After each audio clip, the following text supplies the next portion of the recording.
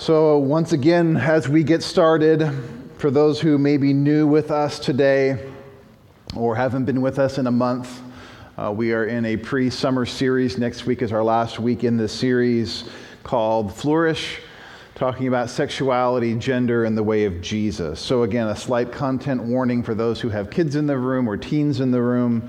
We're covering topics of sexuality and gender in frank and candid terms. So all are welcome to stay and engage. Just being mindful of that if you need to. We do have kids ministry downstairs. Also, got a book table here if you want to look at some resources, snap some pictures, get some links. I'll have some more on my slides next week if you have for websites and podcasts and other things too. But if you want to take a look at some books that have been helpful to me, they're over there. Please check those out. Also, if we can put this up to the next slide.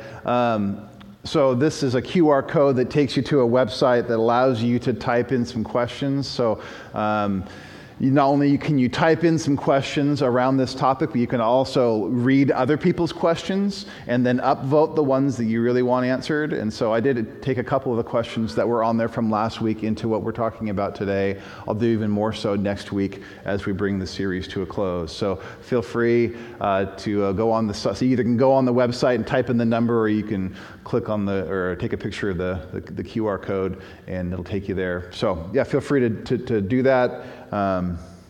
Obviously, we can't cover everything, but would love to make sure that the things we are talking about are as helpful to the things that you're wrestling through and have questions about. All right. With that, 2 Timothy chapter 3, verse 14. If you have a Bible, open up to it. If not, it's here on the screen. Paul writes, "But as for you, continue in what you have learned and have firmly believed, knowing from whom you learned it and how from childhood you have been acquainted with the sacred writings, which are able to make you wise for salvation through faith in Christ Jesus. All Scripture is breathed out by God and profitable for teaching, for reproof, for correction, and for training in righteousness, that the man of God may be complete, equipped for every good work." So today I want to talk to you about the Scriptures, the Bible, and the LGBTQ community. So I'm going to start with putting my cards on the table as we start today. Speaking candidly, there are around 6 reasons why I don't want to preach this sermon today. So I'll start with why I don't want to preach this sermon, and then I'll preach the sermon. Reason number 1 is I imagine there may be some guests in the room or people in the room who haven't been a part of what we've done the last 4 weeks. And so I realize that context is usually helpful. So to drop in on sermon number 5 in a series sometimes can not be the most helpful. And so again, just want to remind you there are 4 other sermons that have come first before here. Number 2, I've tried in some ways over the past few weeks to name and call out the fact that as Christians in the church, we have often had a tiered or hierarchical approach to sin, where we put some sins up here on the really bad scale and others we ignore altogether. And so by talking specifically about this today, I don't want people to confuse that I'm just trying to make this the only issue we talk about, but to be mindful of the fact that every single person is called to bring their full selves to the cross of Christ. And so this is not just a sermon aiming at certain people, but again, a reminder for us all that we all need the transforming work of Jesus. Every human identity is invited to submit to the cross of Christ. Everyone. Reason number 3 is by personality and bent, I don't like conflict. And I have attempted in my own unhealth to be a people pleaser. And so I'm going to lay my people pleasing and my conflict avoidance at the foot of Jesus today. Reason number 4 is it's overwhelming to try and condense some of these topics into a 35, 40-minute sermon. And so there are things that maybe we could talk about that we won't talk about today. Also, today especially is very unoriginal, meaning I don't know if much of what I'm going to share with you is like my content. I've just read a lot, grabbed a lot, and kind of tried to cull it together and put it together. So I'm not trying to pretend to be original, but hopefully what lacks in originality will make up for in practicality or help. So a tip of the hat to Kevin DeYoung, Preston Sprinkle, John Tyson, Rosaria Butterfield, and many, many other thinkers that I've read in putting this together. And then last, but definitely not least, man, whenever we talk about this subject, God again stirs my heart for the people of the LGBTQ community. Not abstract themes, not an abstract culture war, but people. My nephew, my cousin-in-law, my kids' friends. And I'm reminded again of God's great love for all of us. Many have been hurt, alienated, and suffered wrong in the name of Jesus. And I'm aware of this thing called church trauma. And my heart is to not contribute to other people's church trauma. And yet I still have theological convictions too. So, after telling you why I'm not going to, or don't want to preach the sermon, I'm going to go ahead and preach the sermon. So as I read from 2 Timothy, I believe that all of Scripture is God-breathed, inspired, profitable for all sorts of things. Teaching, reproof, correction, training in righteousness. Right? The idea is that the man and woman of God would be complete, equipped for the things that God has for us here on planet Earth. And so the Scriptures, I believe, are a gift to us. And yes, they need to be interpreted, and yes, they need to be applied. And yes, people have done things in the name of the Scriptures that have been really hurtful to many throughout the years. But I still believe the Scriptures has something to say to us as Reality Church today. So let's keep rolling here with two statements. At Reality Church, everyone is invited to follow in the way of Jesus. Hopefully you hear that, you sense that, you pick that up in the ethos of our community. Like everyone's invited to follow in the way of Jesus. Okay, who you are, where you come from, what's your background, what's your baggage, no matter whatever else, anything. Everyone's involved. Let's follow Jesus. Let's follow Jesus. That's the invitation that Jesus made to his disciples. Follow me. And in our pursuit of following Jesus at Reality Church, we believe that Jesus in the Scriptures stood with Moses and the Torah to define all sexual expression outside of marriage between a man and a woman as sin. Now, what's interesting is that statement 50 years ago would not have been very controversial in a church. And that statement 30 years ago wouldn't need much introduction. That statement in 2023 is often met with questions, suspicion, and skepticism.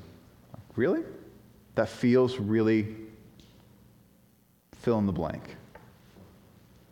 So, if you were to ask me, why do I believe this to be true? I would say, because I believe it's what the Bible teaches. And yet there are a growing number of voices today who would say, no, it doesn't. I don't believe that's what the Bible teaches. So there are churches today that will call themselves, to use the label of an affirming church, meaning that the Bible, when properly interpreted, doesn't define sexual sin this way as sin. And it declares that the sexual expression of the LGBTQ community as being affirmed, welcomed, good, beautiful, and based on the Bible. So all that to say, I just want to highlight the tension, is that there are Christians, there are people, there are churches that look at this differently. And some who would read the Bible differently. So the question isn't just, do you believe the Bible anymore? That used to be the question 50 years ago. Do you believe the Bible or not? Yeah, okay, yes, okay, my conclusions are here, no, over here. So the question isn't just, do you believe the Bible? The question is, What do you believe that the Bible actually teaches, says, affirms, and addresses? Why would we as a church teach, disciple, and lead from the historic Christian sexual ethic and view of marriage? What does Jesus and the whole teaching of Scripture actually speak about homosexuality and the LGBTQ community? So instead of just talking about it, I just want to walk through some passages in the Bible today and ask 4 questions so we can actually maybe look for ourselves, maybe anticipate some of the discussion and debate. Do you know how many times homosexuality is mentioned explicitly in the Scriptures? Anyone have a guess? 3, 4? 5? Do I hear 6? Do I hear 7? $1, Bob, $1. So it's actually named explicitly 6 times in the Scriptures. Yeah, we stopped too short, didn't we? And that answer actually may be surprising to some how many there are, and some may be surprised how few there are. And I will say, just to compare, that there are over 2,000 verses in the Bible that talk about money and possessions. And in Jesus' teaching in his parables, 11 of his 40 parables were about money. And we don't like to talk about that either. So 6 passages that directly speak to homosexuality. The first ones show up early in the Bible in the Old Testament. So here's the first question of the 4 questions we're going to ask today. First question, the Old Testament, right? Why would we use any verse from the Old Testament to guide our views on marriage and sexuality? Or, if you want to get really technical on this question, I think I have another version of it. Isn't Leviticus in the Old Testament? Aren't Old Testament laws no longer binding? Or why do Christians selectively pick this prohibition from Leviticus to enforce when we break other commandments, like we eat pork? Any bacon lovers in the room? That's forbidden in Leviticus 11:7. We trim our beards, if you can grow one. We wear clothes with mixed materials. Cotton polyester blends are forbidden in Leviticus 19. So why would we choose some ones? We're like, yep, I'm fine breaking that one from Leviticus, but why would we enforce anything else from Leviticus as well? That would lead some to say, well, we don't need to follow any of the ones from Leviticus. Now again, so here are the 2 passages from Leviticus. Leviticus 18:22, Leviticus 20:13, you shall not lie with a male as with a woman, it is an abomination. Leviticus 20:13, if a man lies with a male as with a woman, both of them have committed an abomination. Again, the verses themselves, the syntax, the topic is not necessarily complex. It's pretty straightforward that in Levitical law there are certain sexual practices that God condemns and forbids, lying with a male as with a woman.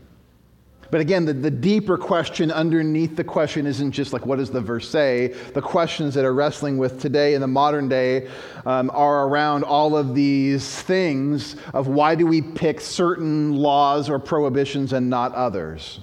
So again, I'm going to do my real quick 3-minute Leviticus overview, but especially in Leviticus 18 through 20 where these verses are found, the big idea of the book of Leviticus is the word holy or holiness. Leviticus is all about holiness.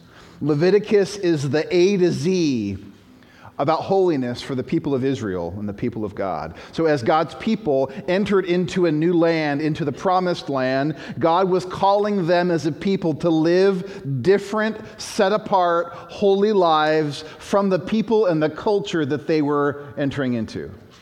He wanted them to be different and distinct and holy. Kevin DeYoung, I'm not sure if I did put this in here. He says the whole system of Israel's worship assumed the holiness of God as its starting place. So you have holy people, the priests, with holy clothes in a holy land at a holy place, using holy utensils and holy objects, celebrating holy days, living by a holy law, that they might be a kingdom of priests and a holy nation. Holy, holy, holy, holy cow. Lots of holy. But that's the framework of Leviticus, is God is just trying to get his people to look and live and be distinctly different according to his way than the culture that they were moving into. And then especially the second half of Leviticus, chapter 17 and onward, is known as the Holiness Code. Chapter 18, it has to do with holiness and sexuality. And the statements there are upholding an idea that is given in Genesis 1 and 2. So is there anything from Leviticus still applicable today? I would say yes, there is. There's actually a lot in Leviticus that we still apply today and hold to today. Jesus actually quotes from Leviticus when he says, love your neighbor as yourself. When someone asks him what's the greatest commandment, he says the first one is to love God with all that you are. The second is to love your neighbor as yourself. That comes from Leviticus. So Jesus actually quotes from Leviticus and views it as binding on his followers. The New Testament quotes Leviticus 10 times. Peter quotes it. Paul quotes it. In fact, there's a lot in Leviticus that we still view as being prohibited. I won't spend a ton of time on the list, but incest, adultery, child sacrifice, bestiality, theft, lying, oppressing your neighbor, taking the Lord's name in vain, cursing the deaf, showing partiality in the court of law, slander, hating your brother, making your daughter a prostitute, turning to witches or necromancers, and then again, this thing that Jesus gave when answering about the great commandment. So there are still many things that we do. There are some things that we don't do. There are many things that we do still operate under. So the question is, well, how do you know the difference between those to agree to and those that aren't to be followed? You can go to the next slide. And maybe it's helpful to begin to understand that within the law code of Israel, there are different kinds of laws. There are ceremonial laws that govern Jewish sacrificial practice in the tabernacle and the temple. And as those that live this side of the cross, the tabernacle temple laws are no longer binding on God's people. And then there are civil laws that govern Israel as a theocratic nation. And we're Americans that live under a different constitutional law. But then there are other laws, the moral law, that would stand for all people in all times and all cultures. So again, I would say the best way to figure out, again, other than these categories, the best and most surest way to figure out, is this a law that still needs to be followed, is does it get repeated again in the New Testament on this side of the cross? And if it doesn't, you can use some other discernment figuring out the categories. But if it does, I would say pay attention to it. What is being quoted and used again in the New Covenant? Well, some would say, well, again, that's the Old Testament. We don't do that anymore. You could, if you wanted to, in theory, throw out then Leviticus. There are still many other usages in the New Testament that's talked about as well. So let's talk about some of those. Romans chapter 1, 24, 1 Corinthians 6, 9 through 11, 1 Timothy 1, 8 through 11. So I think one of my earlier sermons in this series was 1 Corinthians 6, 9 through 11. So I'm not going to read that one. Let's go ahead and go to the Romans one first. Here's Paul writing in Romans 1. It says, therefore God gave them up in the lusts of their hearts to impurity, to the dishonoring of their bodies among themselves, because they exchanged the truth about God for a lie and worshiped and served the creature rather than the Creator, who is blessed forever. Amen. For this reason, God gave them up to dishonorable passions, for their women exchanged natural relations for those that are contrary to nature, and the men likewise gave up natural relations with women and were consumed with passion for one another, men committing shameless acts with men and receiving in themselves the due penalty for their error.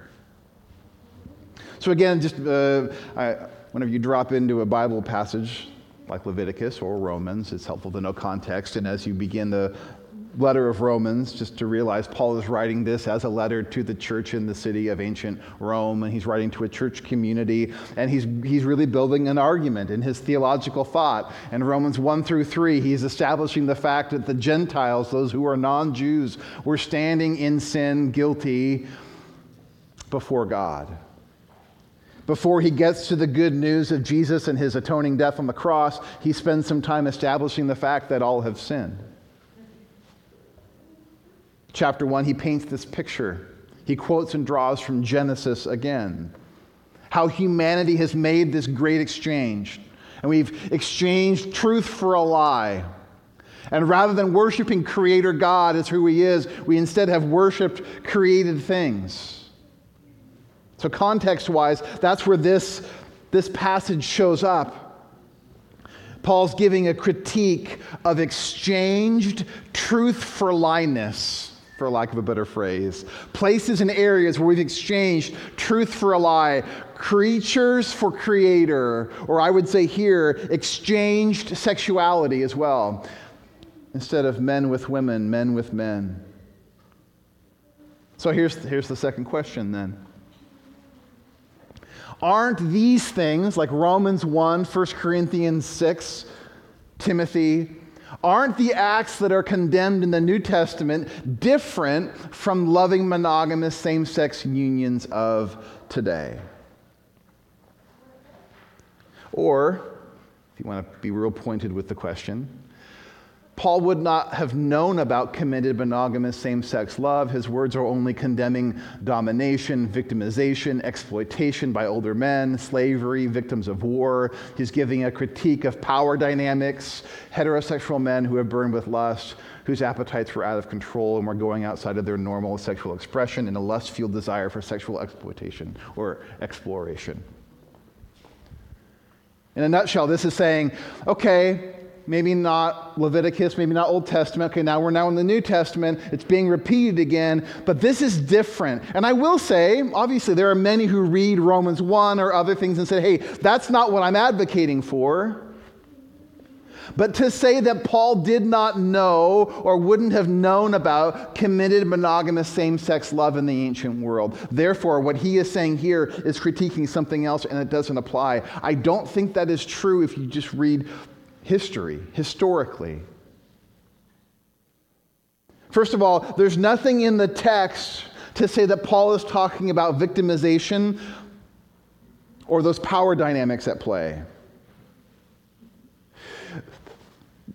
The Greek language has vocabulary for that. I know you wanted to know, so I'll put a slide together for you here. There are phrases that mean love of boys, corrupter of boys, seducer of boys. There are phrases used to describe the older man, boy, and that existed in the ancient world, believe me. That is condemned, but that is not just what's in target here by Paul's words. He had a vocabulary to use if he wanted to use it, but he didn't use these words in describing what he's saying here in Romans 1. So Paul did have a wider vocabulary at his disposal, but that's not what those aren't the words he's using to describe it here. And then I would again just say outside of the Bible, outside of Scripture, there are non-biblical, non-Christian historians that would say, actually, there were same-sex monogamous relationships happening in the ancient Greco-Roman world. So I think I have a slide of some of these people. Again, if you want to look up and read them. There's some affirming scholars, Bernadette Bruton, Bill Loader, Roman Homosexuality by C.A. Williams, K.J. Dover's Greek Sexuality. Non-Christian, even some affirming scholars that would agree that there were cultural examples of same-sex monogamous relationships in the ancient world. Plutarch, 1st, 2nd century, he wrote this dialogue on love. In that he makes a distinction between homosexual love that was merely for pleasure and love that was, in his words, true love. Plato's Symposium mentions that there were two lovers 10 years beyond adulthood, not just an older man, younger boy kind of thing. And then you have this Agathon, a Greek poet. He was known for having a lifelong relationship with a man named Prosunius. A couple more scholars here. N.T. Wright, again, he's a Christian. He says, as a classicist, I have to say that when I read Plato's Symposium or when I read accounts from the early Roman Empire of the practice of homosexuality, that it seems to me that they knew just as much about it as we do. In particular, a point which is often misused, they knew a great deal about what people would regard as a longer-term, reasonably stable relations between two people of the same gender. This is not a modern invention. It's already there in Plato. The idea that in Paul's day it was always a matter of exploitation of younger men by older men or whatever, of course there was plenty of that then, as there is today, but it was by no means the only thing. They knew about the whole range of options there. I think we have been conned by Foucault into thinking this is a new phenomenon. Another, again, this is Homosexuality and Civilization, Lewis Crompton. According to one interpretation, Paul's words were not directed at bona fide homosexuals in committed relationships, but such a reading, however well-intentioned, seems strained and unhistorical. Nowhere does Paul or any other Jewish writer of this period imply the least acceptance of same-sex relations under any circumstance. The idea that homosexuals might be redeemed by mutual devotion would have been wholly foreign to Paul or any other Jew or early Christian. Lewis Crompton is a self-identified great gay man, a brilliant scholar. His work is 500 pages. I would say that out of all the objections to this idea of Paul not knowing or not having examples of that in the ancient world, I think that's probably the weakest argument. As Paul is writing here in Romans 1, he's using mutual language of one another. All right, question number 3. Well, okay, let's talk about Jesus then. What about Jesus? Jesus never explicitly mentions or condemns homosexuality, so shouldn't we follow his loving lead? Okay, whatever about Leviticus, holiness code, not sure how all that works. Paul in the New Testament, let's talk Jesus. Some would say Jesus doesn't talk about homosexuality. Jesus doesn't condemn homosexuality. And you're right, Jesus doesn't speak about homosexuality. And again, as I've read many talking about that, the reason why Jesus often doesn't talk about homosexuality is because Jesus was a first century Jew. In his context, that was a given. Torah observant Jews, this was not a raging cultural debate within the synagogue. And so Jesus does not talk about it a ton at all. So it was not a debate in his world. But when Jesus does define a phrase, sexual immorality, he uses the Greek word porneia. It's the word that we get pornography from, porneia. And again, many people believe that word porneia, if you had a hyperlink Bible and clicked on it, that Jesus, when he uses the word porneia for sexual morality, that hyperlink would take you back to Leviticus chapter 18. And the sexual code of Leviticus.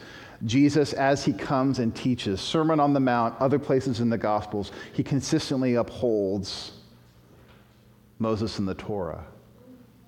He consistently defines marriage as a man and a woman. He consistently points back to in the beginning of male, female. And anything outside of that is being a deviation from God's good creation design. Well, what about love, right? We're called to love. And I would emphasize that we are called to love. And I'll talk more about love next week.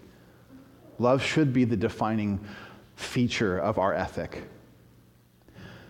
But I'll quote Preston Sprinkle, again, someone who's written a ton. If you want to look up someone's website, the Center for Faith and Sexuality, he has done a ton of work, lots of articles, great resources, videos. He says that that line of thinking, well, what about love? It rightly prioritizes love, but it wrongly defines it. Love should be the priority, but what is love? Jesus tells us to love one another as I have loved you. Who defines love? Jesus gets to define love, because God is love. John 15:12. The last part, as I have loved you. Often we have turned love into a warm, fuzzy emotion, or a passionate desire. And at times that is love. But Christian love looks different. Worldly love says, if you love me, then you will affirm everything that I think, feel, or act, or do. But when Jesus loved people, he always loved them toward God and toward holiness, as revealed in Scripture. So our ethics must not be reduced down to do whatever you do as long as it doesn't hurt anyone. Because again, how do you define hurting someone? All sin at its core is a movement away from God. And there's hurt involved in that for everyone. Question number 4. Are people born gay? If so, why would you prohibit something that they have absolutely no choice about? So I'm going to read a couple things from this. Again, this is not scripture. This is the American Psychological Association. Next slide. The American APA, American Psychological Association, says there's no consensus among scientists about the exact reasons that an individual develops a heterosexual, bisexual, gay, or lesbian orientation. Although much research has examined the possible genetic, hormonal, developmental, social, and cultural on sexual orientation, no findings have emerged that permit scientists to conclude that sexual orientation is determined by any particular factor or factors. Many think that nature and nurture both play complex roles. Most people experience little to no sense of choice about their sexual orientation. It's like, well, how does it happen? They're saying it's complex. It's a mixture of nature and nurture. Another quote from the APA, the causes of sexual orientation, whether homosexual or heterosexual, are not known at this time, and likely are multifactorial, including biological and behavioral roots, which may vary between different individuals and may even vary over time. So again, I would echo that. I think it's complex. I think there's some biological things that may be at play, but there are also some behavioral things at play. It's both nature and nurture. And I would agree that most humans don't have a sense of choice about their orientation. I don't think heterosexuals think and research deeply to be heterosexual. I think most people have low awareness of their choice. But then again, I'll quote Justin Lee in his book. He says, just because an attraction or a drive is biological doesn't mean it's okay to act on. We all have inborn tendencies to sin in any number of ways. If gay people's same-sex attractions were inborn, that wouldn't necessarily mean that it's okay to act on them. And if we all agreed that gay sex is sinful, that wouldn't necessarily mean that same-sex attractions aren't inborn. Isn't it a sin? And does it have biological roots are two completely separate questions.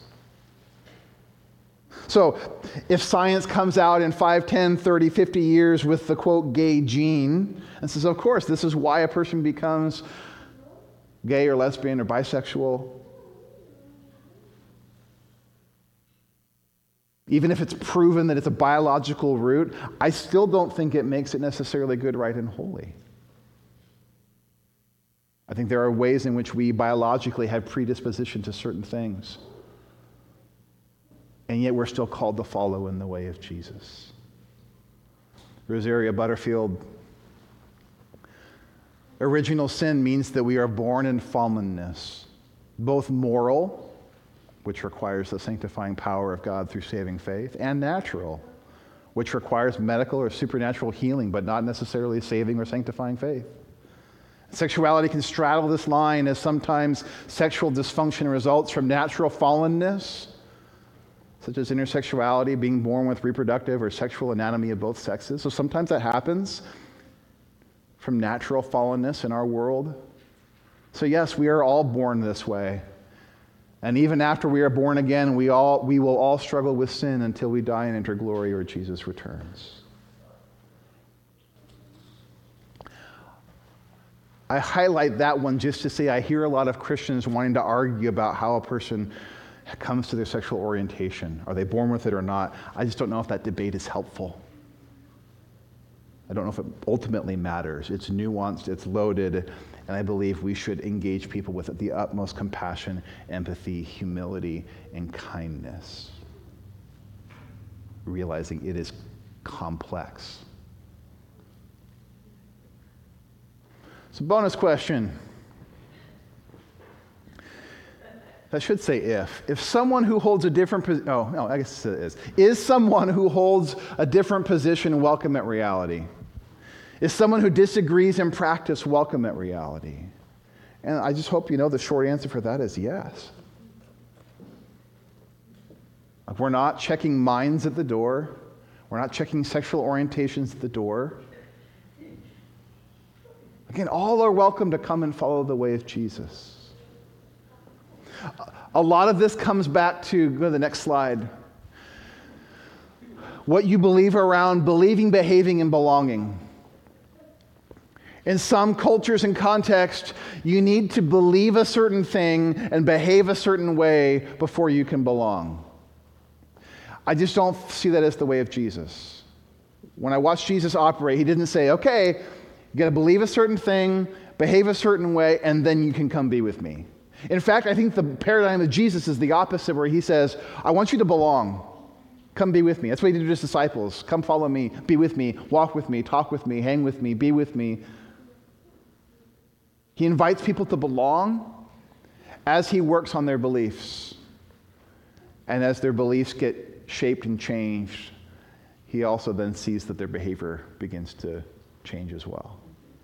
I just point that out that oftentimes we're trying to say, for you to belong to our club, you have to behave a certain way and believe a certain thing. I don't think that's the way the church is called to operate. Wide invitation to all. And every identity and every person is called to submit themselves fully to the cross of Jesus.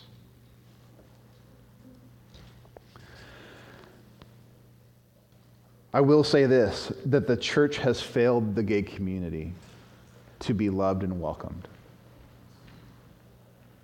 And as we follow the way of Jesus, I think we need to be more Jesus-y. What does that mean? Luke 7:34. The Son of Man has come eating and drinking, and you say, look at him, a glutton and a drunkard, a friend of tax collectors and sinners. So you answer this question, was Jesus holy? Right? Can we all agree that? Jesus was holy. Jesus is the Son of God. He's just holy. Did Jesus hold a high sexual personal ethic? Yes. We read the Sermon on the Mount. However, here's where we often miss it. Jesus did not lead with policies. He led with proximity. Jesus, the Holy One, was so committed to the holiness of God that he entered into the places of sin, brokenness, so much so that Jesus got a reputation. And this is his reputation. Oh yeah, Jesus, he's a glutton. Jesus, the drunkard. Jesus, the friend of tax collectors and sinner. Jesus lived close enough to people to get a reputation for it. And again, I think honestly, sometimes in the church, we love our reputations more than we love people. And we care more about what people will think about us more than caring about people themselves. So I want our church to get a reputation like Jesus that leads not just with policies, but with proximity. So we're not afraid for our holiness to get compromised. We're willing to love people, seek people, be with people. A couple things and I'll be done. Sam Alberry says, our testimony is not, I was a mess, then Jesus showed up, and now I've got everything together. Right? That's not our testimony.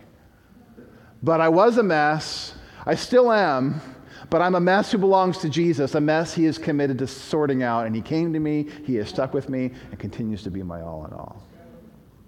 So regardless of your issue, sexual issues, money issues that Jesus talks about, materialism, pride, greed. This is our testimony. May we be willing to lead with that kind of way. Fascinating survey they did in 2016, and I really seriously will be done. 2016, they did a survey of the LGBTQ community. Again, obviously a sample of it. They asked, how many of you were brought up attending church? 84% of those surveyed in this survey. 84%. How many left church when they turned 18? 54%. How many left because of the church's traditional theology on marriage? 15%. Next slide. How many expect the church to embrace LGBTQ affirming theology for us to return? 8%. That's a lot lower than I think many would presume. And what it highlights to me is that the issue isn't just our theology and our doctrine, but our relational mistreatment of people. It's not just what we believe, but how we hold what we believe.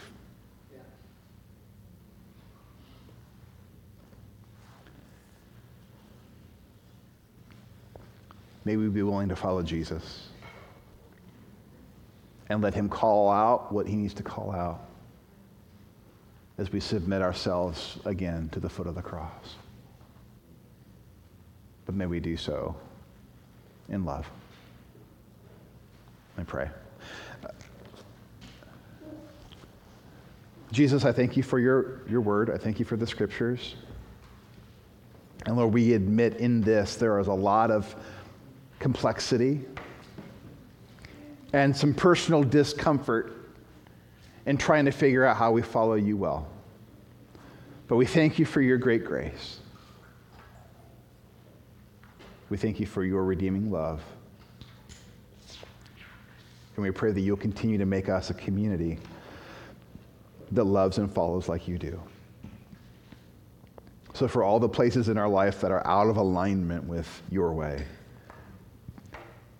we say, have your way, Lord Jesus. And we thank you for your life and your death and your resurrection and your ascension and the giving of your Spirit. So Lord, may you continue to do your work in us. And we pray, Lord, for our relationships with others, specifically today in the LGBTQ community.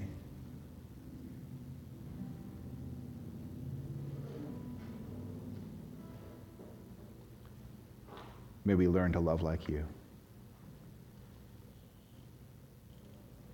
I pray this in Jesus' name. Amen.